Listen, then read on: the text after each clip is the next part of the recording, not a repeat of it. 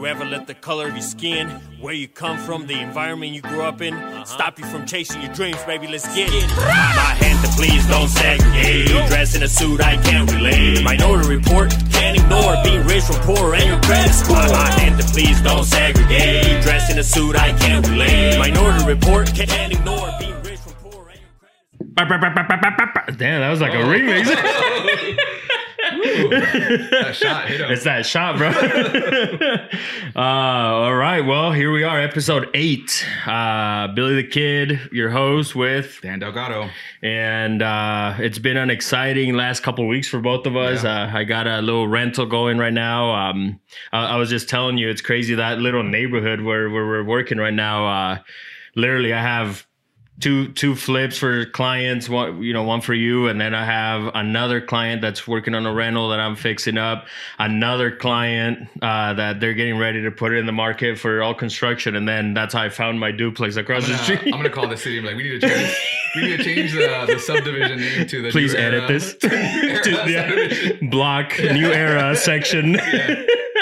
That's So cool, yeah, man. Congrats, man. That's it's awesome. That's, Yeah, it's good. And actually, I have a rental. I don't know if I told you, I have a rental in that area too. So it's a good area. I like it. It's a great neighborhood for kids and stuff. But how was your week, man? How's good, everything? Man. Like, it was the first week I've had in months where I'm not working on the flip, like nights and weekends, and we'll get in more You're into like, that. But I'm like, whoa, like this is crazy. Like, so this is what it feels like. yeah, having a life again, Like Yeah. I've been able to. I love to cook, so I've been able to, make dinner a few nights and Nice. make breakfast and that kind of stuff, and not have like panic attacks. Yeah. So yeah, man, it's been great. Like I'm just kind of enjoying my time at home right now. It's a little bit of a break. I got another flip that's Coming ready to up, start yeah. going, so I'm gonna have to get at it again. But it's Yeah, been no, nice. and those breaks are usually really good. Like you refocus yourself and all that good stuff. So yeah, no, I definitely get what you mean. Earlier I was telling you I wanted to make a quick joke. So we went out for lunch whenever it was last week. Oh, you and I, yeah. Had some I was like, pupusas. yesterday, bro. Oh yeah, it was yesterday. Literally was yesterday. Dude, what's today? No, and yeah, so we went out, had some lunch, pupusas, great, and the conversation was awesome. We came up with some great ideas. I think that we're gonna start putting into work. But it's funny because one of the things, and you literally came out and you're like, "Hey, bro, can you post that real quick?" And then I'm like, "Come down, you're a public figure now." I think the fame is getting into you, bro.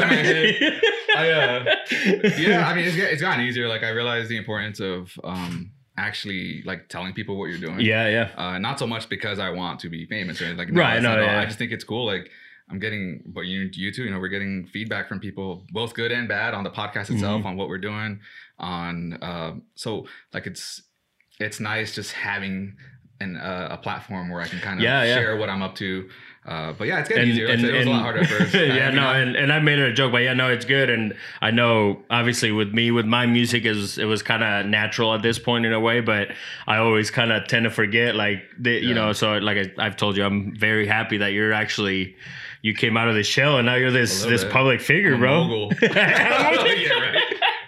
Took it to a whole other level now. It's like a mogul. I like it. I'm getting there. Dan Tan, the Dan. Creeper mogul. The Creeper. Remember the last episode with the closet? Yeah, you called the Creeper, yeah. So every episode we're gonna try to throw a nickname in there, aka mogul. All right. Tell us about Book of the Week. Yeah. He's like, moving on. So this week I have Unoffendable by and I have some notes here by Brant Hansen. Have you read that one? I've never even heard of it. So it's straight to the point. And like I said, I took some notes here, but really the whole book is you have no right to be offended by anybody. So think of how your life is if you start living like that, where it's like, dang, like I can't get mad at people. That's because when you give no fucks, I mean, right. Kinda. But no, and more of like a positive, because what I always tell people too, like with relationships, like friends or family or whoever, como en español, they're like el que se enoja pierde. I don't know if you heard that before. I've heard that, but yeah, okay. Like it translates to whoever gets mad loses at the end, basically, and it's so true because. And this gets deeper. I mean, not just like getting mad and he or she's not talking to me, but health wise, like It's poison. Exactly. Yeah. You're poisoning yourself. So therefore, your nerves, like your inside, and it's easy not to see it that way, right? When you're mad, no, but you have no right. That's what this book comes down to. And like I said, I took some notes here. So basically, we're not entitled to get offended or stay angry. And it's this idea that we have the right, but we really don't. Like nobody has the right to be offended or mad at somebody. It's a myth. So it's actually one of the number one problems in our society today, if you think about it. And then basically choosing to be unoffendable relinquishes the right to be angry. It doesn't mean accepting injustice. It means seeking justice, loving mercy while working humbly with God. And it's a very spiritual book too. He throws some proverbs in there and stuff like that. And basically, we have no right. So like I said, you have two choices each time. You could either get mad at somebody or you won't. And at the end of the day, el que se enoja pierde. Like, it's so true. You know what I mean? Because just imagine, just business wise, you could lose potentially somebody you could have made millions with if you get offended by something, you know. It kind of reminded me on that book too, there was a story about like somebody cutting you off in traffic, and it's like, it's so easy to get mad, right? But it's like, what if you don't? Like, and that's the thing, you have the choice to either get offended or not. It's really a choice if you think about it. Right. So that's where the whole thing comes from too, where, you know, don't speak while you're mad or anger, you know, with anger, basically wait, think about the situation, and then you're going to come to find out that if you make the right choice every time of not get offended, then your life is positive, in a positive note. A lot of sense. Like, my wife always thinks it's really crazy how much, I think I live that way a lot. Actually, like I really don't give a shit what people think about me or what I'm doing. Yeah. But a lot of times she's just like, I just don't understand how you don't care. I'm like, why would I care? Why would I let that impact my day? Why would I let someone have that kind of power over me, you know?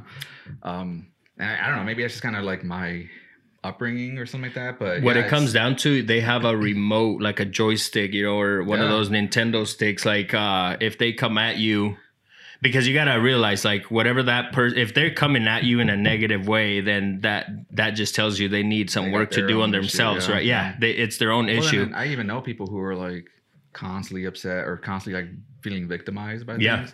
And I'm just like, man, like that's got to be exhausting to live your life that way. No, for sure. There's true, you know, victims in situations, obviously, but like when it's just every opportunity you get, you make react like that. Yeah, it's exhausting. And if they have that stick, that remote, really they're controlling you. And kind of what you were saying right now, basically they control you. And at the end, if you do react to what they're poking at you for, then at the end of the day, you're hurting yourself. So, you know, you ignore that negativity, you're helping yourself. And like I said, it's actually health. It's not just, you know, mentally and physically, like you actually get sick. There's been a lot of books that I read too, where and I don't want to name a specific disease because I'm not a doctor, but there's a lot of different diseases that actually come from being angry, being negative, being offended all the time. Like it's actually proven, you know what I mean? So it's just crazy. So yeah, you have a choice every time, every situation. Think before you act, and you live your life like that. It's like you can't always control what happens, but you control your reaction. Exactly. So perfect. Yep. And just live life unoffendable like that. It's Who's a perfect book. The author? Brent Hansen is his name. Okay. Yeah, let me double check. Yep, Brent Hansen. So Unoffendable. Great book. Great. It goes into relationships and everything. So yeah, you have no right to be offended. But today we have a special guest, man. I'm gonna bring him in. It's our first 2-time guest. Damn. yeah, dude. He's a mogul, a public figure, and the mogul himself. I should have said that. I immediately regretted it because I know it wouldn't stop. I'm forging my reality. Yeah. You did. No, but I'm excited with this episode because today we're going to go over your last flip and, you know, the details from the very beginning to the end and how everything went. So yeah, I'm excited. I'm excited to tell you guys about it. I mean, you know a lot about it already, but I think the reason we really wanted to take an episode to talk about this one is because there's so many lessons that I learned along the way. And I hope that I can break it down for everyone and then show you like what I learned along the way, how that's going to affect future deals and my mentality on things. And so if you're watching, I have a pen and paper here because I want to leave myself notes, because what I want to do is break it down from the beginning to the end sequentially, but then also kind of take points and stop at certain points to kind of be like, okay, well, this happened, so this is what I learned. This is what I'm gonna do going forward. Because I think it's important for us to really, I don't know if meditate's the right word, but to really sit and think about these deals as we get them, because you got to figure out like, what did I do wrong? What did I do right? What do I need to keep doing? What do I not do again? Because, if you make a mistake once, it's whatever. It's just a mistake. And, if you make it the again, thing with that, it's that it doesn't matter. It could be a billionaire, and I was gonna mention some names, but I'd rather not. But even whatever level they're at right now, there's still. I guarantee you that they look back at that very last deal that they just got done doing and learned something. Like my point is, there's always something to learn every single deal that you do. Right. So, and this one, like I said, it was kind of a special scenario because honestly, once you hear about like everything went wrong all along the way for everything. But again, I want to use it as a teachable moment for anyone who's either in it or wanting to get in it. And when I had actually closed on the house, I kind of feel bad because I posted a picture of me all happy holding that check that I got. But in the caption I put on there that the number on the check looks real. It's like 59 grand. Yeah. It looks like, oh, holy crap. Like he made a ton of money. I was like, this is very deceiving. Because as you'll see when I explain it, like that is not what I took home at all. Yeah.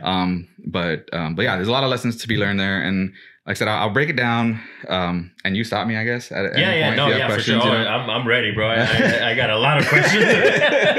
And actually, if you could start from the very beginning, like how did you find that deal? So that's actually another thing.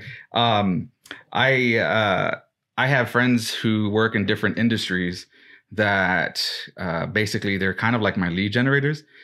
So what I do is like, hey, if you work in siding and roofing, you work on foundations, if you're going to do a bid for someone and it's like a $30,000 job, whatever the case, because roofs are expensive and foundations are super expensive. If you're doing that type of bid and they're like, oh, well, I don't have the money, but the place is in rough shape. I tell these guys, and look, I give them my cards and I'm like, hey, hold on to these cards. If you do a bid like that and you're hearing that type of deal from the homeowner, just tell them like, hey, I know a guy who'll buy the house in its current condition for cash, the whole bit, that we'll close fast, whatever, all cash. And as is. And so when they give them my card, if I close on that house, I give that individual that got me that lead $1,000 cash, and I give them the work because it needs to get done anyway. So that really kind of helps encourage people to send me leads. Yeah. That's awesome marketing. I love that. Yeah, and in this case, it was that same type of situation where I had a buddy who kind of had an in on this property. What's funny is how the property came for sale. So this is a really good lesson for anyone. And I didn't know this until it happened, but my buddy called me up. He's like, hey, there's this house that's for sale in the area. At first I was like, so was it like for sale by owner then? It actually wasn't even for sale yet. Like they were painting the outside just to get it ready. And he talked to them. He had talked to them about it, right? On his route. Okay. Yep.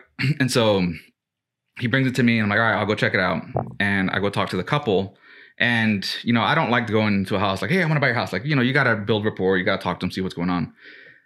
What had happened in this case was it was an older couple that they had actually owned the house since like the late 80s, I want to say. And into like 2018, I think they sold it. This same couple that was now selling it again. So what had happened was like in the 90s at some point, there was a fire in the basement of the house. And the basement was unfinished. But whatever happened, there was some smoke damage. It wasn't like horrible, but it was enough to do some damage down there. So those owners, they went ahead and they had a permit pulled. It got approved. They did it the right way. They fixed it. And so I want to say it was in 99 when that fire was. They had it all the way through to 2018 and they had it as a rental. And all the way through to 2018, they kept it, and another investor bought it from them to use it as a rental too. Oh, okay. Because it's real close to the university down here, okay. And so it was a great rental for students. At some point during that sale, for those of you who don't know, when you sell a house, you have to fill out a disclosure where you tell them all the issues that you know of. Part of that disclosure is, do you know of any fires, floods, blah, blah, that type of thing. And the owner, water damage or fire damage. Yeah. Yeah. That And so in the past, yep. the owner didn't disclose that. I don't want to say they lied. I don't want to say they didn't, but for whatever reason, I don't understand. They said the first sale. Yeah. Yep. Well, yeah. When they sold it in 2018, the guy that owned it when the fire happened, he was selling it in 2018 to someone else. On there, there's a yes, no, and I don't know. And I believe he put no on the disclosure that there was no fire. So that's a definitive, like, no, there's never been a fire as long as I've known, which is obviously. And quick lesson with that, right? If you're on that side of things, I've filled those out before, and it's so easy just to be like, no, right? Just like, the one line. Just like one of those medical, like, right, yeah. No, Yeah, but, no, I mean, but so here's the lesson in that one, because he lied about simple it, no. or whatever you want to call it. Yeah. In 2020, 2 years later, the new owner figured out that they lied about it, and they sued the old owner. And the old owner was forced by the court to buy it back at the new value, which was like $20,000 more. So this guy had crazy. Yeah, I didn't even know that. So could that happen. Guy did a quick flip, anyways. Yeah, I mean, he made a good amount of money right there in a couple of years, but he wasn't planning on it. You know? Yeah. But I think and what's weird to me is that and market value, that's huge. At market value, yeah. Wow. And the guy had done a couple improvements. I mean, they were cosmetic kind of, but not enough, not a ton, but. So anyway, so that's when I came across this couple, because they were just rushing. Like, they just wanted to get it sold. And, I definitely saw that there was a sense of urgency there. And not even so much that, the owners that had to buy it back, they actually had to end up taking out money from like their retirement, all sorts of stuff, or something like big like that. So they obviously wanted to recoup that money as quickly as they can. And I want to say they were into it for like 96 and some change. And I was like, well, how about an even 100, Yeah. And they were just like, yes, like quick. Like it was just the fastest transaction. Because it wasn't so much like the time, but also it was like a traumatic experience for them. Yeah. So they just wanted to get rid of it. But I swear this house is haunted because it was a traumatic experience for me too. But did you experience any? No, not like actual haunted. I mean, there was a few nights I was working late and you hear noises, but you're probably just tired, bro. I was tired, and the house is 117 years old. So there's gonna make some noises. Yeah. Some squeaks. But yeah, so I ended up buying it. And this actually the guy that. So let me back up. So okay, you got the lead. How'd you build rapport? Like, what'd you do? Did you go knock after you heard about it, or did your guy tell him? My guy told him. Okay. My guy told him like, hey, I know a guy. He'll come look at it. And I mean, he was still there when I got there, and so I met them. And actually, no, first I met the wife. The husband was off doing something else because she was painting like the garage. And so I walked through the house, and she kind of explained like the history of when they had it. She was open about the fire like right away, because really, honestly, if you go down in the basement, it's all exposed. Yeah, you look up, you can see that there was some fire damage. Like it's obvious, yeah. But all the wood was like sistered to the next, so it was all done right. But, right, yeah, and like you said, the permits were done. Right, and so, but I think she was just making sure like, hey, this time I'm going to tell whoever, because I think it was just the husband that did this stuff last time and wasn't truthful about it. But whatever the case is, and you know what's crazy, real quick on that, like people fail to realize like sometimes that fire could have been a reason why they had to redo electrical or I've there's been in my experience with rentals, like I've bought some that had like a big damage where a few years ago they redid it, and you look at it, it's a brand new place. So it's not like a negative thing. Not. You know what I mean? And it was so long ago that it doesn't even matter anymore. Exactly. So that's why I was so confused. Like, why would you even lie about this? But you don't ever know people's intentions. Maybe they just went through the nose. And could have been. I mean, could have been an honest mistake. I don't know. Whatever. But so you knocked. So she walked me through the wife, and she was a super nice lady. And I kind of put a conditional offer like right on the spot. And she's like, all right, well, when my husband gets back, let me talk to him. And I was like, if you what offer? Like, I think at that point I offered like 90 or something like that. Okay. I didn't know what they were into it for. And actually, I thought they owned it cash. So I was gonna consider asking them for seller financing. And I actually did ask for it. But then when the husband came back later on that day, I came back again. Because I wanted to make sure I didn't. There was something here. I was like, I know there's potential here, so I don't want to like lose it. Yeah. And so I stayed really persistent. She gave me the husband's number. I called him right away. I'm like, hey, I was looking at your house. I want to see when you're gonna be there so I can come back and talk to you. Because she was kind of leaving a lot of the decision making up to him. Yeah. But yeah, just off the top of my head when I was talking, like, yeah, I could probably do like 90 or something like that. Okay. And so as I was doing that, I hadn't even like ran my comps or anything, like, because I was on my way to work when my guy called me. So I didn't even have time. But I'm sure before that you kind of knew what it was, or I didn't. Honestly, I'd never even seen this neighborhood. I knew like the part of town it was in. Yeah. But because like so you knew the area basically. I knew the area, but I had my impression of the area was like, oh, that's not going to be good at all, even if I want to look at it.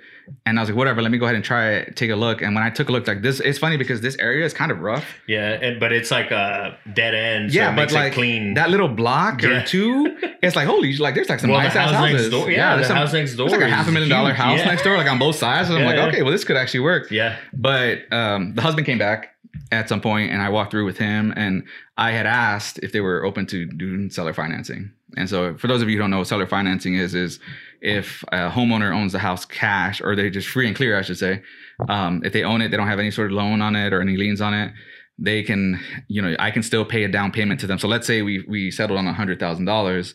I'd be like, hey, I'll pay you 20 grand right now. And then you finance the 80 for me for 5 years. I'll pay you interest. The bank. So they are the bank. Yeah. Mm-hmm. And then typically it's like a balloon type situation where like, okay, in 5 years, I'm going to refinance and pay you back out. And then, so, I mean, if you can find that, that's awesome. That's probably the cheapest way. I have a rental that way. Yeah. So it's the cheapest way to do it. I tried it. I was like, oh, I haven't done it before. Let me see.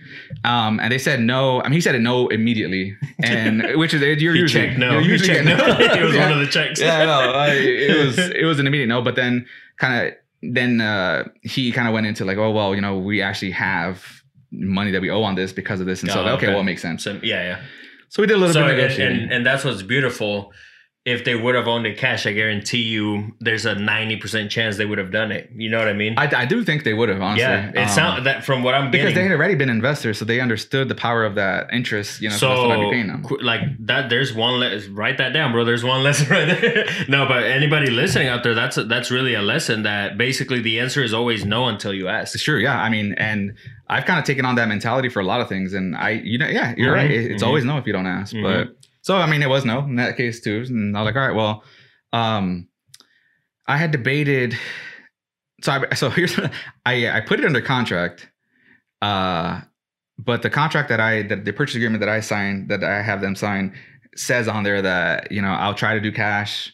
But if not, then I'll get a bank loan. And obviously it kind of gives you a way to get out if the financing doesn't work out. And I explained, I was very honest with them on it. I was like, I really don't have any doubts that I'll get the cash for this because I think we've set a 1 month close. And so, and I even put down $5,000 earnest money deposit, okay. Which is a lot. I mean, $100,000, that's a lot. Yeah. So just to show them like, hey, I'm serious. Cause I knew there was potential there, but I put it under contract, had really no idea how I was going to get the money for it. I typically do private money for my deals, and it's expensive. But if the numbers work, the numbers work. In this case, I'm like, I don't know if I can actually handle like that's a pretty big payment, and interest only for however many months it's going to take. So my guy that actually found me the deal, he was just kind of curious. He's like, okay, well, how are you going to work this? Like, what are you going to get out of it? What do you think you're going to put into it? And so I broke it down for him, and he's like, well, would you want me to help out with the money on this? And so with that, he's never done anything. He's never done anything real estate related at all. Okay. No. I went to my bank. I told him, I was like, well, let's put a pin in that. Let me see, So I went to my bank, and my bank pretty much told me like, yeah, dude, like you're tapped out. We can't loan you anything because of debt to income ratio. So I was like, all right, well, I was like, what about if I have a co-signer? So hold on, let me stop you right there, bro. I love that. Like, you literally had a whole deal going on, and you've talked about this before where like you make the deal and the money, you're going to figure it out. So that this is literally a perfect example. Like you have this house already under contract, and then here you are trying to find the money now. Right. Which is I love it. The money doesn't matter. The deal is what matters. Yep. So my bank's like, no, we're not going to help you out. So I talked to that guy. I was like, okay, well, what did you have in mind in terms? I was like, because I'm tapped out with the bank, they won't loan me any more money by myself. So he co-signed with me, so that now we have more, credit available and income and all that. Yeah. And so then the bank, and we actually ended up going with his bank at that point because they were more investor friendly. They actually gave us a loan that was a flip loan, which I kind of explained that a little bit. Yeah. But so the deal was we were going to. With a property that is an investment property, banks don't give you the FHA 3.5%. Like you have to put typically 20% down, you know? Yeah. So on $100,000, we put 20% down. He put $10,000 down. I put $10,000 down. And then I was going to finance, since I needed him to get the loan. I was like, okay, well, we originally thought we would put like $15,000 worth of just mostly cosmetic stuff into the house.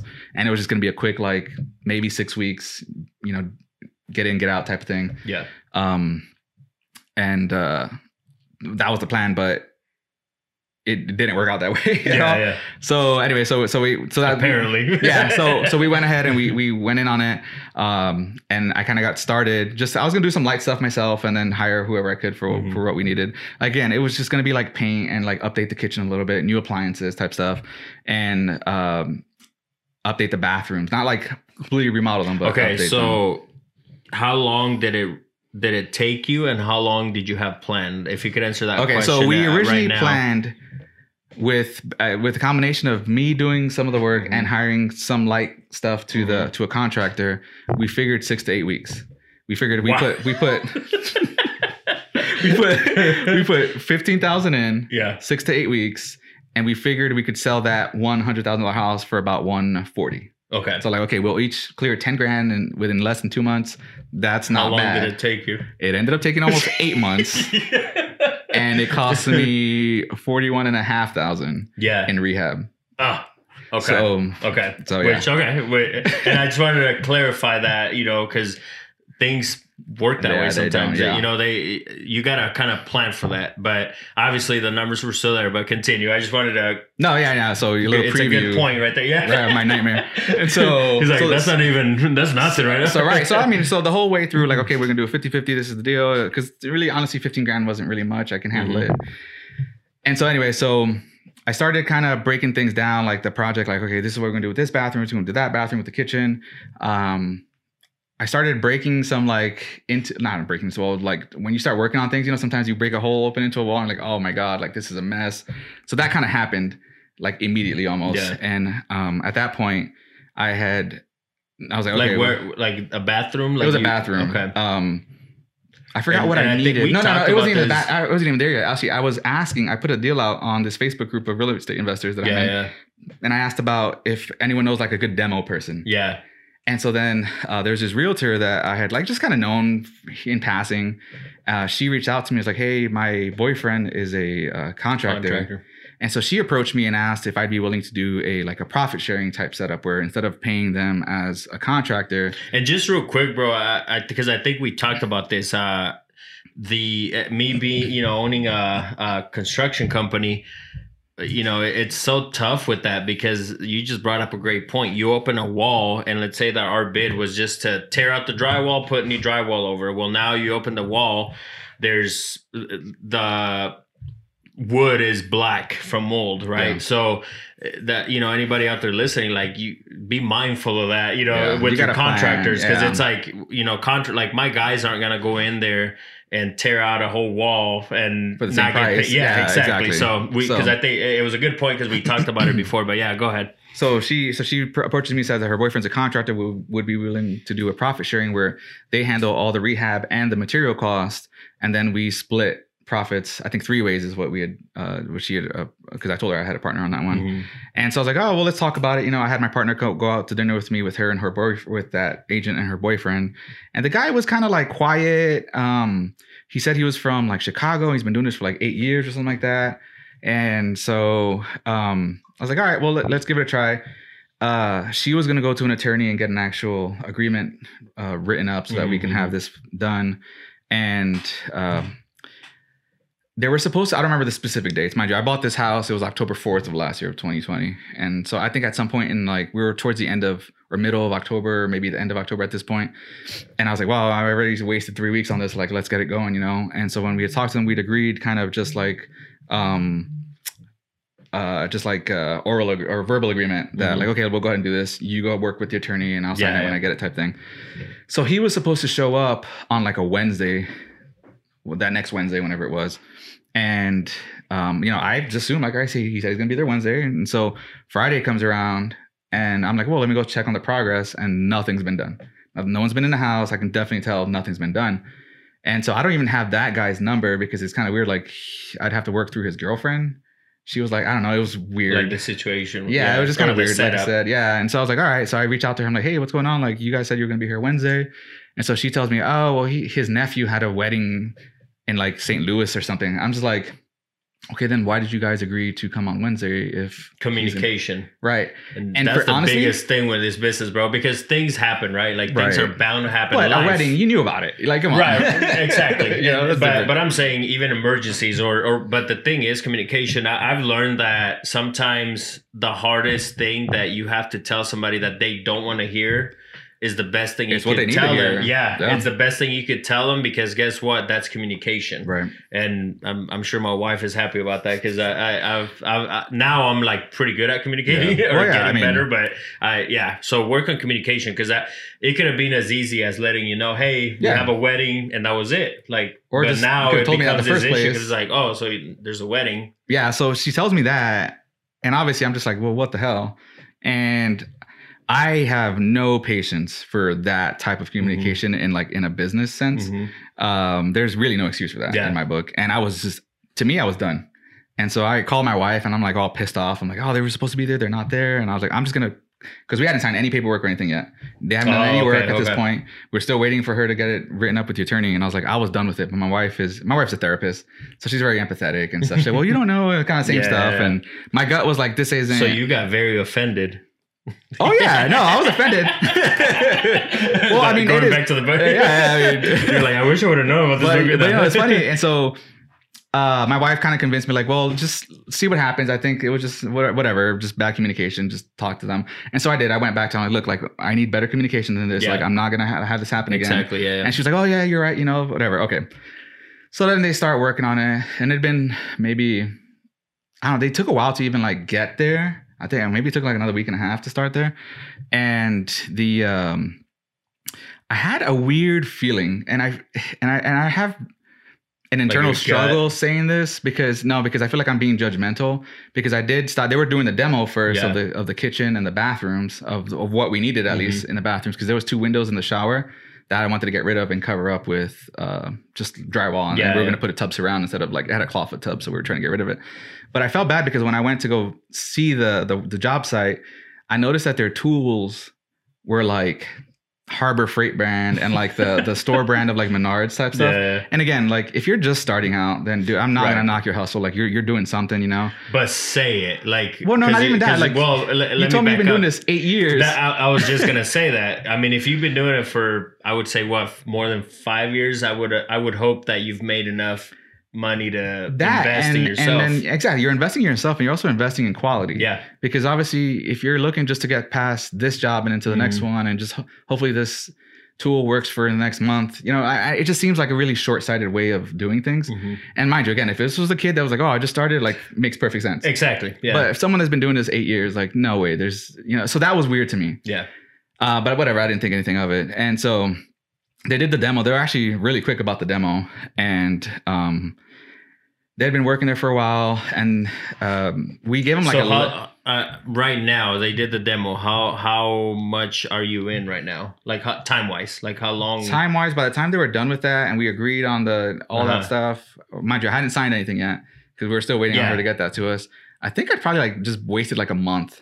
So right there, you knew this is not going to be 6 to 8 weeks. Yeah. Okay. And then we were like, okay, maybe it'll be. So at that point, we were into like November. I was like, okay, let's try to get it done by Christmas or something like that, Okay. And so we had a list of work that they had to do, and so they did the demo stuff, and then we had shiplap, like accent walls and little things like that, and they were supposed to start it at some point, and I knew that they had started it, but at some point, it was like a Friday evening. I was like, oh, I should go check on it again. And there was like a little like TV cubby type space or whatever. Okay. And then there was a wall that was in the dining room that was shiplap. So I got this shiplap that he's got to put up. And mind you, shiplap is like actual. I mean, it's almost like doing trim. Like it's really, you got to be precise on this kind of stuff if you've ever put it up. But I went to go check it out, and it was just offensive how bad it was. Like, that's the best way I could put it. It was offensive how bad this guy's quality of work was. And I mean, it was like, so we had, outlets in 2 of the walls that they were doing. And I mean, honestly, even if I put the plate on the outlet, like it still wouldn't cover the hole that they had left around. Okay. The actual material. the material, like you cut it wrong. They had like these jagged ends. I'm like, dude, buy a new freaking blade on your saw. Like it's just these little simple things. Yeah. And then so in the cubby, so there was 3 walls of shiplap in this TV area that, you know, common sense tells you if you're going to do shiplap has lines. Yeah. These lines have to match up on all these walls or it's going to look off. It was like maybe anywhere from 1/4 to 1/2 inch off on any given wall. Oh, wow. And there was like, he was doing like, he used crown molding for some reason on the trim, like to actually trim in each of those segments, which I thought, you know, crown molding, if you've ever used it, like that's not easy stuff to cut with. But then again, this is a flat surface. You didn't need to use that. So I don't really know why he used it. But even if whatever, it would work, like when the 2 walls were meeting at a 90-degree angle, he didn't use any sort of miter cuts. He literally just like butted these 2 pieces together. And I wish I could like show you. I mean, I had pictures of it. I took pictures immediately of it. But like he butted these things up. And mind you, like it's not like flat trim. Like it's got all sorts of like a little detail to it. So you can't just butt it up against it, you know? And it was just, I mean, dude, it was so bad. Yeah. So that night I call, you know, because I don't really talk to the guy. I call the agent, his girlfriend, and I'm like, hey, like what happened here? You know, so I explained to her. And I'm just like, we need to meet tomorrow morning. This was a Friday. I think you need a shot for that, bro. you seem stressed. I mean, it gives me like chest pains, man. Like it was just so. But anyway, so I tell her about it, and so we meet that next morning. I thought he was gonna be with her too because I was gonna walk them through, and I was ready to fire them. Yeah, like that was like, this is it. Like there's no way. This is like high school shop class type stuff. Like you can't do this right, then I am definitely not letting you do any tile. I'm not letting you do any flooring. You know. So let's take this shot. Yeah. So she shows up in the morning without him. And I walk her through this whole mess of a shiplap thing that he did. And she's completely understanding. And I told her, look, I can't do this. And I was like, I'm going to have to let you guys go. I was like, I'll pay for the materials that you guys spent on. I'll pay you for the demo. They did a great job on the demo, actually. And so she's like completely understanding about it. Yeah. Then he shows up maybe like 20 minutes later. And dude, it was one of the hardest things I've ever had to do because I had to sit there and dissect this guy's work and tell him that he's not good enough. Yeah. But at the end of the day, you know, the way I explained it to him was that this work was so bad, it is not part of my brand. Like, you know, we talked about it before. You know, I want to help people find affordable houses that are nice, that are good quality. You know, I don't want you calling me in 2 years telling me that things are falling apart. Yeah. And so I had to explain that to him. And I looked like there is a market for what you're doing. Like, I'm not gonna lie. Like there's a market for every level of quality. That's not me though. And so he was like a little upset at first, but I think at the end, you know, he understood and it was whatever. He grabbed his stuff and he left. And so then I'm looking at him like, damn, like they did all this work that I'm gonna have to pull down and redo. And I really was kind of. So did you immediately make a decision there, like, okay, I'm just gonna work on it myself, or was there that thought of, well, let me find somebody? Like, honestly, like he kind of like left a salty taste in my mouth about the contractor thing. I was like, you know what, I'm gonna do it myself because I can do it better, you know, type thing, which was a horrible mistake. Well, because what happened? So those windows in the upstairs bathroom that we were gonna close off and when that wall got knocked down. I was doing some kind of work on one of the side walls that it was still drywalled, but like I literally could just push my finger through the wall. It was that rotted. So then I am like, oh, well, let me open this up. And I opened the wall up and there was all this rot from those windows that were just in there that just weren't in right originally. Shit. So we closed it off on the outside. We actually had leftover siding, so it matched perfect from when they did it last time, whatever. Yeah.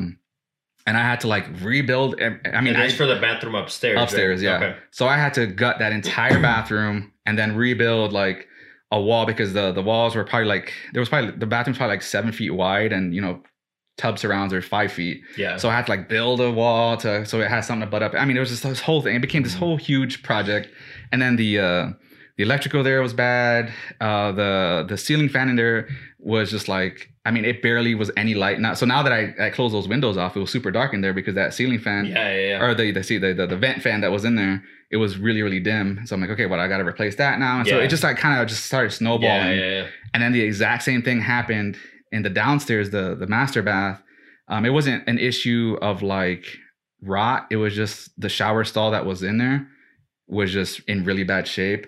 So I had to pull it out, and then I had to kind of... Were those numbers already in your original numbers, or is this new stuff? Like the bathroom, like did you have those numbers figured in there? I don't remember at this point. I don't think I did have... I think... Okay, so... Or what was your plan for I had those a light cosmetic, like paint. Using, exactly. Like, so your thought was like quick in and out. Yeah, for very the light, okay. very light cosmetic stuff in there. And it turned into be 2 full bathroom rehabs, which anyone that's worked on a bathroom knows that it's expensive. It adds up. Bathrooms and kitchens, it just add up. So I spent, God, man, I don't even know how much time on those bathrooms, because mind you, I have a full-time job. I have a family at home. And so at this point, I felt like I had this abundance of time. And I also thought in the back of my mind, I was like, well, it's winter time right now. You know, Nebraska is really shitty in the winter time. There's like, nothing to do, so I'll just... Not just that, but like houses don't sell as well in the winter too. So I'm like, well, maybe if I kind of wait till it's a little warmer, it might sell better. So that's mistake like number 10 at this point on my end. Because I thought I had enough time, or, you know, I had more time than I really did. Yeah. And so I took it easy that first like 3 months. So looking back... Quick question. How long? Okay, so you said 6 to 8 weeks, right? Like you thought, but how long do you think the deal would have been sweeter if you could have done it sooner?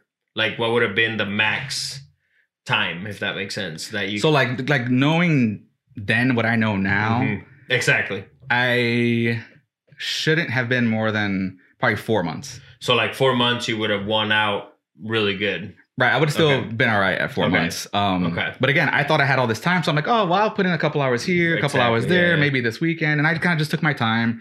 And then, dude, before I knew it, man, I was like, damn, I've had this house for 5 months, and I've paid this much in holding costs and utilities. And that's a great thing to point out to our audience. The payments don't stop. Yeah, you know, the payments are still going. So whoever you got the money from is still collecting. This was a nice deal. I didn't get into it, but the loan that we got from that bank, it was a 12-month loan that we were that for $80,000 because we put $20,000 down. So it was a 12-month loan, and I was paying like $400 a month, interest only. And then when the house sells, I have to sell it within a year. Then the house gets paid back at closing, or the bank gets paid back at closing. And so it was a really great product that the bank offered, and I don't know. Maybe that's why you were like laid back. I was very just like I had my guard down, and it was a lack of experience and a lot of that. So type of stuff. fast forwarding then, so you sat there with it. You didn't like you kind of worked a couple hours here and there. So when did you make the decision of being like, okay, I need to get this done? So I bought it October. I would say I was probably into like February, and I was like, damn, I haven't done anything. I need to really get moving. And again, as I started, I mean, we had a bad toilet plumbing issue, and that upstairs bathroom that was actually, we had never used it.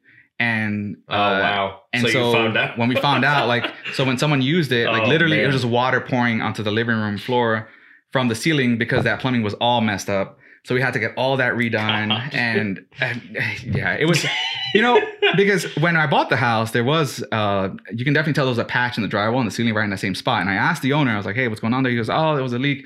I'll get it fixed before you buy it. Again, another mistake to learn from is that we didn't put it on the purchase agreement that he would fix that, because that would have given me rights to either not pay him or whatever the case is, or have him come back legally, fix it. I trusted that he was going to do it. He didn't touch it. He clearly didn't touch it. So again, another thing, put everything in that agreement on the purchase agreement in writing. You have to have it in writing. So that was one of many things that I didn't expect that we'd have to fix, and expenses and all sorts of stuff. But so yeah, I'm about February, and then I'm like, man, like I'll be there like a whole day on a Saturday, and I barely get anything done. So another thing that I learned throughout this process is that I'm really bad at budgeting time in terms of not budgeting. I would say like scheduling. Not scheduling even, like just kind of just knowing how long things take.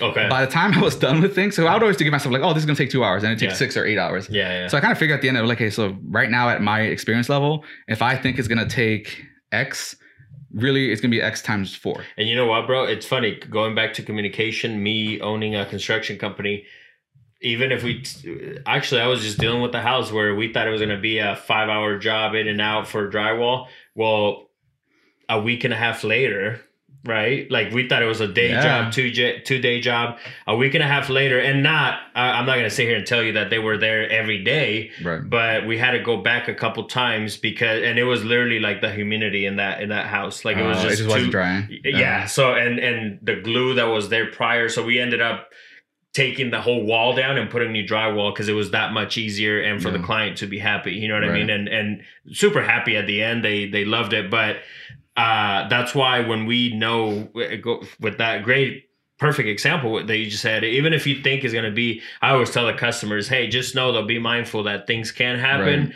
We're going to try to knock it out, in 3 days, you got to be flexible. You don't, when you open a wall, it goes back to communication. And like I said, our clients were super happy with the end product, but it took, a couple weeks more than what we expected. I mean, you just never know. You open up a wall, you don't know what's going to happen. Exactly. Yeah. So we kind of had that happen like left and right with things, and getting knocked out left and right. I know, man. I was taking hits, man. Just like kicking the nuts, like every week something was happening. And so I think I was pretty steady about it from February, and I think March comes around, April comes around, and I'm feeling a lot of pressure. I'm like, damn, like this. So April. So how much have you got done in April? Honestly, bro, it's like a blur now. Like when I think back about it, I do know that like the last 6 weeks. So we closed on this house. What are we, mid-June right now? Mm-hmm. I had it ready. I wanted it to be ready. I mean, every month I was like, I have it ready this month. It never happened. New date every month. Like, yeah. So, but then like the last like 6 weeks, I think the beginning of June is when we kind of were like done. But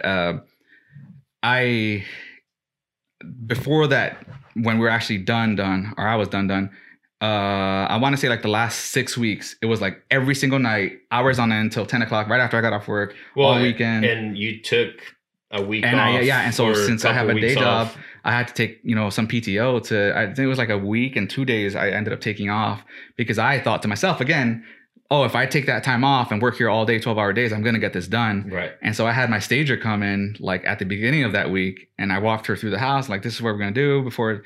And she's like, and I was like, I'm gonna be done next week, Friday. She's like, no, you're not. And I'm like, shut up. Like, you don't know. No, I'm going to do it. You don't know how, And dude, sure enough. that Wednesday comes around. I'm like, I'm not done. Well, I mean, I had to go help you. I had my guys go pick up a piano. I mean, it was like, so I wasn't done. And mind you, that was like, damn, dude, I was like April probably still at that still point. Yeah. And so I still had a solid month of working nights and weekends. So you finished it up. You got it done, right? If you could now go over just at the end, like how it all worked out. I know, and what's crazy is I remember it real quick. Just you had the trip to Mexico, which in a way, like it kind of worked out how we said, like, dude, wouldn't it be amazing nice. if you're out there and like closing, it sold? right. Yeah, so that worked out perfectly. And I want to touch on. I think you talked about it on one of the episodes too, but since we're in the subject of like numbers with the agent, when I told you, hey, bro, if the numbers work, right. because you didn't have agents fee figured out in there. I didn't. When I budgeted for this project, obviously my budget was off, my time budget was off, and I didn't consider realtor fees. I was cocky about how the market is right now. I was like, I'm going to sell this. And I've been spoiled because honestly, every other house is sold in 24 hours. And I've done it before. And now I'm like, there's no way. Like, this house is gorgeous now, And I didn't account for needing a realtor. And with me so I had a wedding in Mexico, and I was like, oh man, this would be great if I could just get this done and sold before I leave. If nothing else. So I think the week before we left, I was like, well, I'm going to try for sale by owner for a little bit. And we got a ton of traffic. Yeah. But another mistake here that I made that I definitely won't make again was that this house was actually part of a smaller. The lot that this house sits on was a part of one of the houses next door, which is massive. So the house, this house was built in 1904, and the house next door was built before then. But it was a doctor that built that house, and he built this house that I owned as his practice, and so he didn't have a backyard. Just an extra house. It was just a house that he did his practice out of. Like, this is where his office was. Yeah, that's crazy. And so that's why. So the floor plan was a little weird, but it still worked. And so it made more sense why that floor plan was the way it was. But I bought it without a yard, thinking like, it's no big deal. And literally, there's no yard. Like no yard. Yeah, there's no yard. The line ends right there. Yeah, there's a detached garage, like a one-stall garage. And I had asked one of my agent buddies, like, hey, would it make sense to knock this garage down? Because it was old and falling apart anyway. would it make sense to knock that down and just put a green space so you have something of a yard? And he's like, no, you'll get more for a garage. And so I kept the garage. And I do think he was still right at the end of the day. Yeah. But so when we put it for sale by owner, we got a ton of traffic. I mean, dude, this house looked like, it's funny because the agent that I ended up going with, when he listed it on, and he put his Facebook thing that he's selling this house, he put on there something like, it's straight out of like your Pinterest page or Pinterest board or something like that. Because it was, dude. I use shiplap, and then like, man, people love shiplap. Did you tell him that or? No, I didn't tell him that. So but it was just so funny because the way he described it, I just thought it was hilarious. And that's kind of what I think of. You look at those things like what's trending right now. The gray walls and white trim and shiplap. People love fucking shiplap. And so like black hardware. I mean, the house is gorgeous. I think. It looked amazing. And I think cosmetically, I was really happy with what I did in that house. So we got a ton of traffic just off those pictures alone. And every single time it came down to, but you don't have a yard. We want kids. We have a dog. And I'm like, damn, like this kind of sucks. So I talked to my partner on it. I'm like, I think we're going to have to get an agent on it. And he has a buddy who's an agent who's really cool. Actually, he kind of knew we were in a tight spot.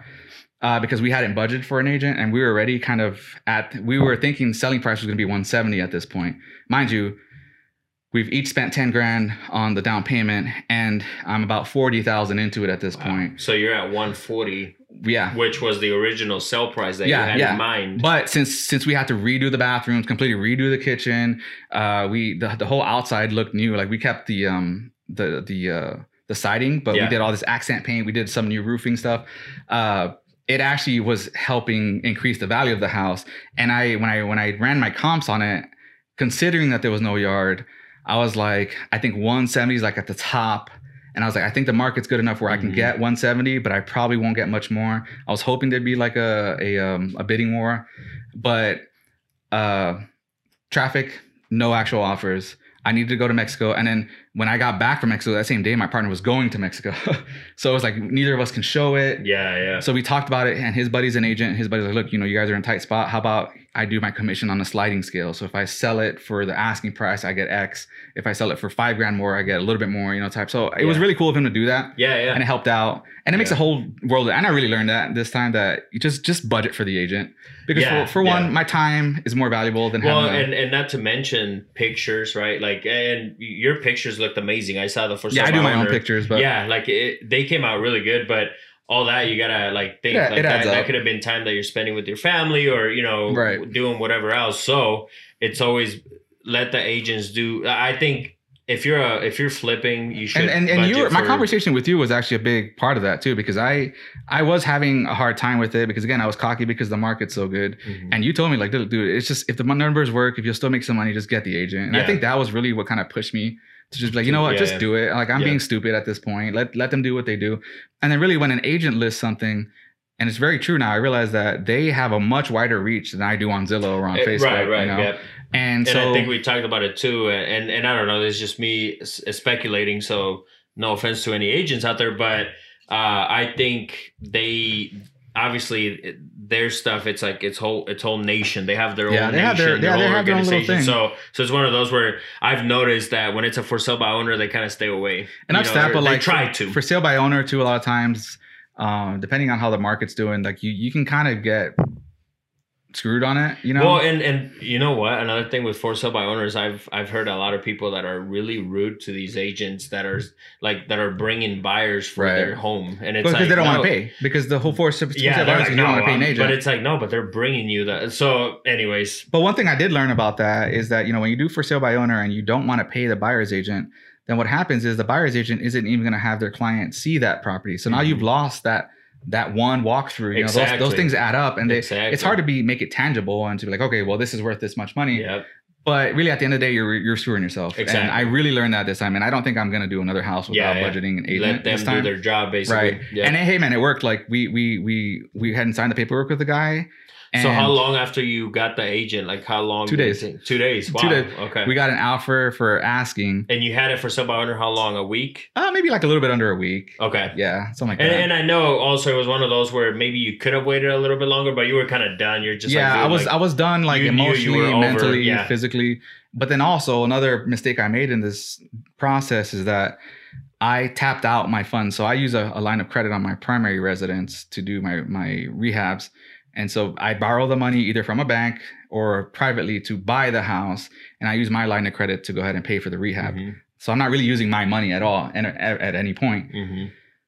And I take it as, I guess, like, it's a prideful thing. Like, I don't want to tap into my savings to pay for them and stuff. Like, you're very OPM other people's money. And so, and I also don't want to like trouble my wife and be like, hey, babe, I need a transfer. Like, that's not cool. So a lot of it had a lot to do with it too. And I let myself get to the point where I was $247 from capping out my HELOC. So that's all I had left. Wow. So, I made my June interest payment, mortgage, all that stuff, my utilities. And I was like, man, I don't want to pay for July because now I'm going to have to tap into my own money. I really don't want to do that.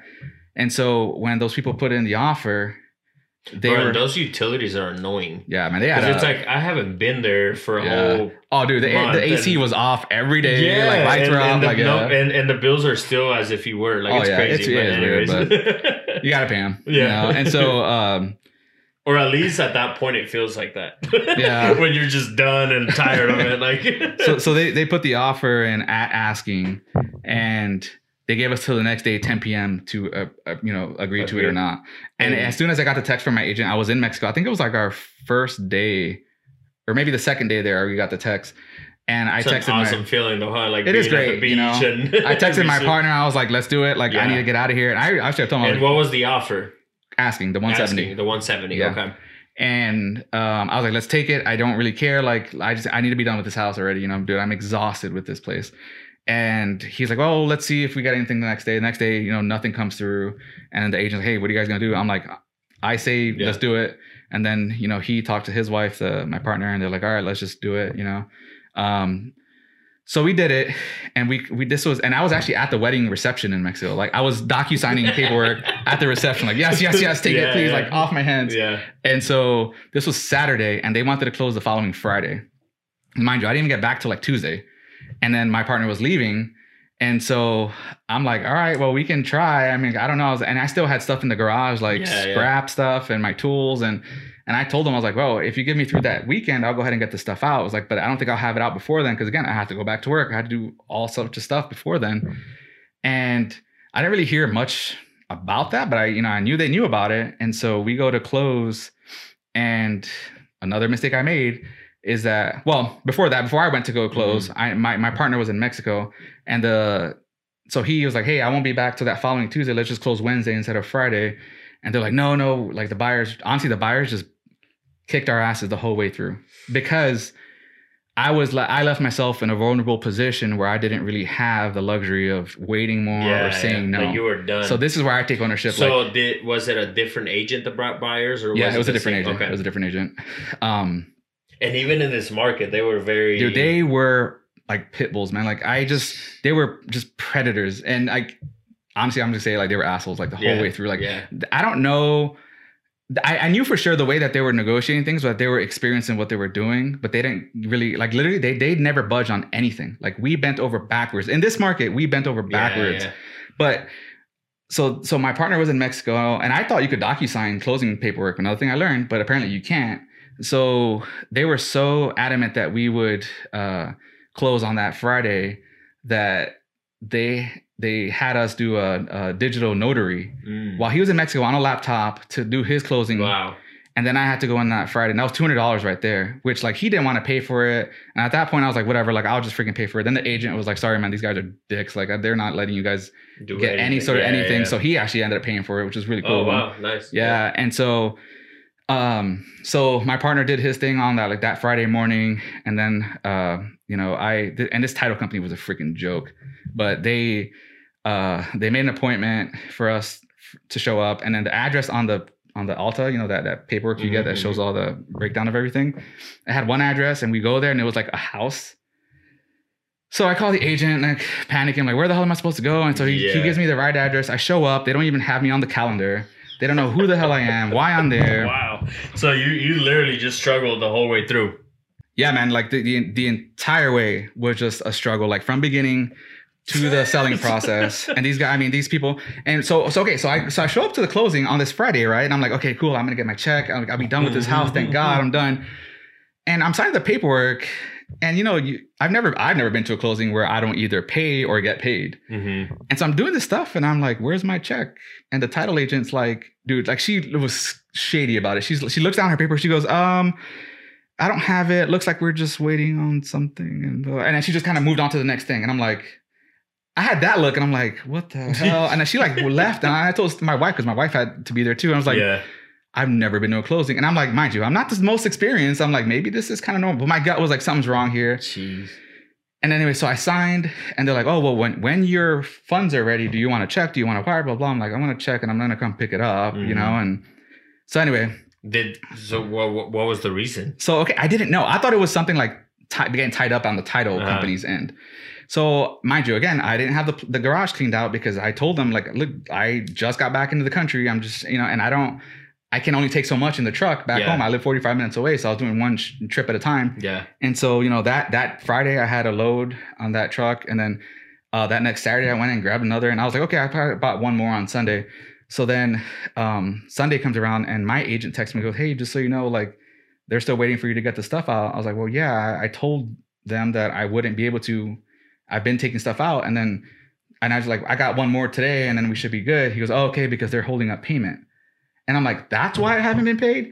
So it turns out that the title company knew that the buyers, they were paying cash. And so they were holding up payment until they were happy with the final walkthrough. Wow. Which to them, that meant having this garage cleaned out that I told them wouldn't be cleaned out until the weekend. Yeah. And so they were holding up payment. So I was really, really pissed because had the title agent told me, "Hey, they're not happy with the final walkthrough yet. Yeah, exactly. You're not getting paid today," I would have been like, "Okay, that's fine." No, I would have been like, "Okay, I'll go right now." Not that I would go right now. I told them I wasn't going to change anything because I only have 24 hours in a day. I can only do so much. But had she told me, "Hey, the buyers aren't paying you because they're not happy that you haven't taken anything out," I'm like, "Okay, that's fine. I totally understand that." I was like, "I'm going to walk away from the closing table now. I'll do what I got to do, and I will come back, finish the paperwork, and get my check." But they never said that. They were like really weird and shady about it. So, mind you, my partner at this time, he was still in Mexico doing it was like a graduation thing. Yeah. So he can't help me get anything out. So my agent actually showed up and like helped me get stuff out and load it into the truck. So, I mean, he did an awesome job. Danny, I don't know how to say your last name. I think it's Pothig. I'm not really sure, but Danny, shout out to you. From one end to the other. Yeah, no, he did a great job, man. Like, I mean, he did everything he possibly could. That's awesome. Yeah. I mean, and obviously he's a professional guy, but I mean, there were so many points in this selling process. Like, God, you guys are fucking dicks. Like, I can't believe you're being such assholes. Like you said, especially in this market, dude. Not just that, but then also in with the title company, like that whole thing was just a mess. I'm like, are you guys like related? Because you both suck, And anyway, it is what it is. I got it cleaned out that Sunday. And so then Monday morning, when I'm texting my agent, I'm like, "Look, it's cleaned out. What's up? Where's my money at?" And then he got it. They went through again and they were like, "Okay, it's clean enough," or whatever they wanted. They were happy with it. And so we ended up, getting paid then. But again, yes, I can get mad at the title company. Yes, I can get mad at the buyers. I can get mad at everyone and their mom about this. But at the end of the day, we talked about extreme ownership last week. Yeah. I take responsibility for leaving myself vulnerable in this position where I didn't have the cushion to say, "We'll wait on the..." And honestly, at this point, like, I had gotten so fed up with them that I probably would have just pulled out of the deal because I was like, "Man, you guys are just dicks. I just don't even want to sell to you, But I didn't have that luxury, and it was my own fault. So the biggest thing that I learned from this whole deal is like, make sure you leave yourself that room to actually be able to negotiate, because I had no negotiating room in this sense. And that's why I was able to just get pushed around so much. And you feel like, dude, like someone just took advantage of you, but like, hey, at the end of the day, it is what it is. And I made a little bit of money on it. Yeah. And can you go over that real quick? So you bought it for 100? 100. Okay. Mind you, with 10,000 in for my part of the down payment. And with the interest payments, the mortgage, utilities, the rehab contractors, whatever, everything else that I did, I was into it for an additional 41,500. Okay, and that's with material included. Everything, yeah. Okay. That's just like everything. So we're all in for 141.5 at this point. And then, hey, if we had sold it for sale by owner at 170, that's actually not a bad return. Yeah. Mind you, I have to split whatever the profit is with my partner. Yeah. But since we brought the agent in, that took a good chunk of that cash out too. So I actually ended up grossing like $8,600 on this deal. Okay. When that was my When portion of the it's all said and profits. done. Yeah. So 86, and then your partner took 86. Yes. Okay. So for him, it was a great deal because, honestly, in the beginning, and like he had mentioned in the beginning, like, I'm not a handy guy. I don't really do much. He and his wife did spend like a week cleaning or painting like all the walls and everything. But he had said from the beginning, like, I'm not really a handy guy. So I could have gotten pissed, like, dude, you could have helped me with this and that. But no, I was like, my word was you get half. So then you get half, and that's what it is. So for me, it wasn't as great of a deal because, if you break down my hours, I mean, I made nothing. Yeah. But regardless, the lessons. Well, and even breaking down the hours too. Like, I mean, when you look it up, like, I'm sure with that money you did something, that's going to help your life. Right. As well. But obviously, you want a little more profit than that. And if you're going to deal with it. If I flip a house, 20,000 is the minimum that you want. So if you had to say top 3 lessons, like the 3 biggest things to do, what would they be? For one, and I learned it earlier on with the contractor thing, like, trust your gut. My gut told me to let that guy go early. So trust your gut. And it ended up costing me money because I did have to, pay them for the materials. And I still, and we had the attorney write up that contract. Although I never signed it, I just wanted to be done with them. So I'm like, I'll pay the money for that attorney fee and all that. And I even paid them a little bit for their time. I mean, I didn't pay them for those ship levels. I'm like, I'll pay you for the materials, but I'm not paying you for the time because you did a shitty job. But so that's the one, like, definitely trust your gut. And I want to say plan better, but you get better at planning the more experienced you are. Yeah. So like I said, I got into I've never done a rehab this extensive myself ever. I won't ever do it again. But regardless, I now realize that, again, with my level of experience at this point in my life, if I think something's going to take X amount of hours, I'm just going to do, it's X times 4. Yeah. And then if I think a budget is going to cost me X amount of dollars, I'm just going to do X times 3 probably. Yeah. Because I know that I'm not experienced enough in this yet to where I can accurately describe that. So if I'm more conservative on my budgeting, then I probably, won't take such a hard hit on the back end of that deal. And then the third one would probably be, again, not so much with the budgeting, but be more conscious of my cushion for the funds. Because I think the biggest mistake I made here was leaving myself so vulnerable to these buyers. Because they were, like I said, they were able to just toss me around. Yeah. Because I left myself vulnerable like that. So do you think there would have been, like, if you would have waited, there would have been more offers? Or is it just you? I think outside of your body, and if right. I think honestly, I think there would have been offers, but you were just ready to be like. Well, not that. And not even so much that I was ready. I had to just pay this. I had to get this out of my life because I was just so tapped out for all my funds on this one. So that goes back to that third deal I'm talking about. Like, everything's just so full right now. And mind you, like, I think had this house had a backyard, I would have sold it the first day for sale by owner, and probably would have gotten that bidding more.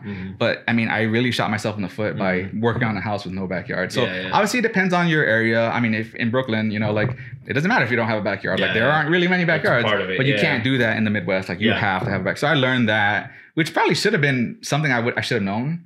But I got cocky with the market and thinking that, I could sell anything right now. Well, but at the end of the day, bro, what I like about it, I mean, there's, it's easy to look at all that negativity, right? But look at the positives. I mean, and I'll pick those out from a third person's point of view. Basically, you did it with, but you went in there with no money, in quotes. None of my own money. Yeah. Well, but I'm saying even when you made the offer, you didn't have the money figured out, but you figured it out. Like, that's a big step right there. If you want to do something like this, you figured it out with what you had. You know what I mean? Like, your friend was able to co-sign, and now boom, the loan worked out. You also, and this is overall in this business, you never once threw the towel. You throw the towel, and I mean, you could. The thing with this business is that you throw the towel in, and that's potentially a 10-year mark in your life that you could. I mean, imagine losing all that money. You know what I mean? If you would have just been done. And and I think I am kind of taking a more negative view on this. Right. But you're right. I think Doug said last week. But you fought it, dude. You had your claws out. But right. And when Doug Fitzgerald was on last week, he was talking about, it's okay to celebrate the little things, and I do celebrate that. I'm not at all an anxious person, but there was one night I was doing backsplash tile that I had been there like 12 hours doing tile. I was so exhausted just from everything about this project. I literally just wanted to break down and cry, man. Like, and it's just like, it's hard happens. to describe the this feeling. business. Oh yeah, Dude, it's hard to describe. It, and then you go from that type of crappy experience to like, now I got to sell this damn thing. And that's a whole freaking emotional roller coaster because you don't know what the hell's going to happen. If you're going to lose money.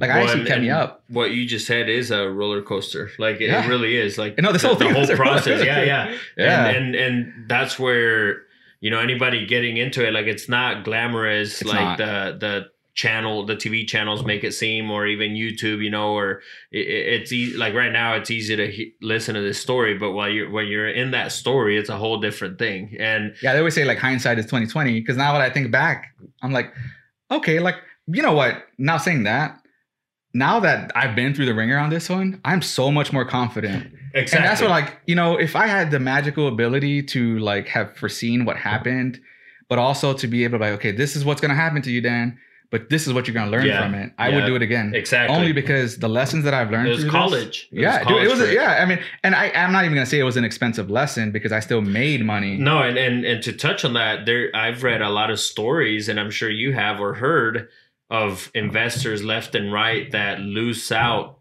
15, 20 grand, 50 grand, 100 grand on a deal.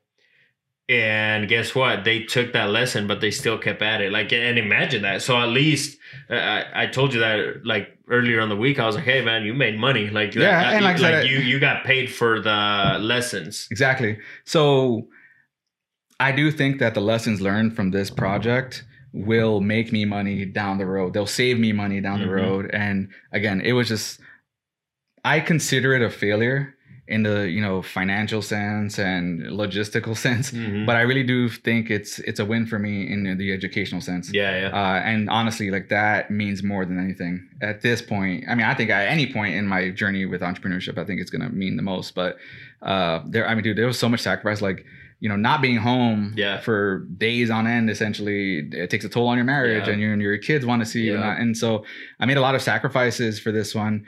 But again, like, I'm never going to go into a project as ignorant again. Exactly. And so I'll be able to really just do better on the next. And I already know I got another one lined up already. So like, it's gonna be a completely different experience on this one. But you know, hey, I'll probably make mistakes along the way. Oh yeah, for sure. It just what matters is, are you learning from it? Are you doing better? Every single one, man. You got to never quit, because you could. I can tell you right now that experience you went through, there's many that would never do it again. I honestly, I wouldn't blame him, to be honest. Like, I mean, it's almost like, I don't know if it's the right word for it, but it's a little traumatic to kind of go through. No, it is. And even, you know, with the flip that I did last year, like I can relate to every piece that you talked about right now, because it's literally like you said, like the tears are like right there, like, oh, man, like, and but that's what it takes. And that's why anybody out there listening, if you want to get into this business, make sure you get your education right, and make sure that it is, even if you hire out most of everything, you still gotta deal with the stress, and it's good stress, right? Like we always talk about that. It is good stress, because you're gonna potentially make money at the end. But you have to have the right mindset, man. Because you, like I said, you know, you can be a victim, and I can sit there. You know, I'm just being honest with everything that happened. Yeah, I'm not saying that, and I'm a victim in any sense. I'm just saying, like, anything that happened to me was because of my own mistakes and my own lack of knowledge or experience.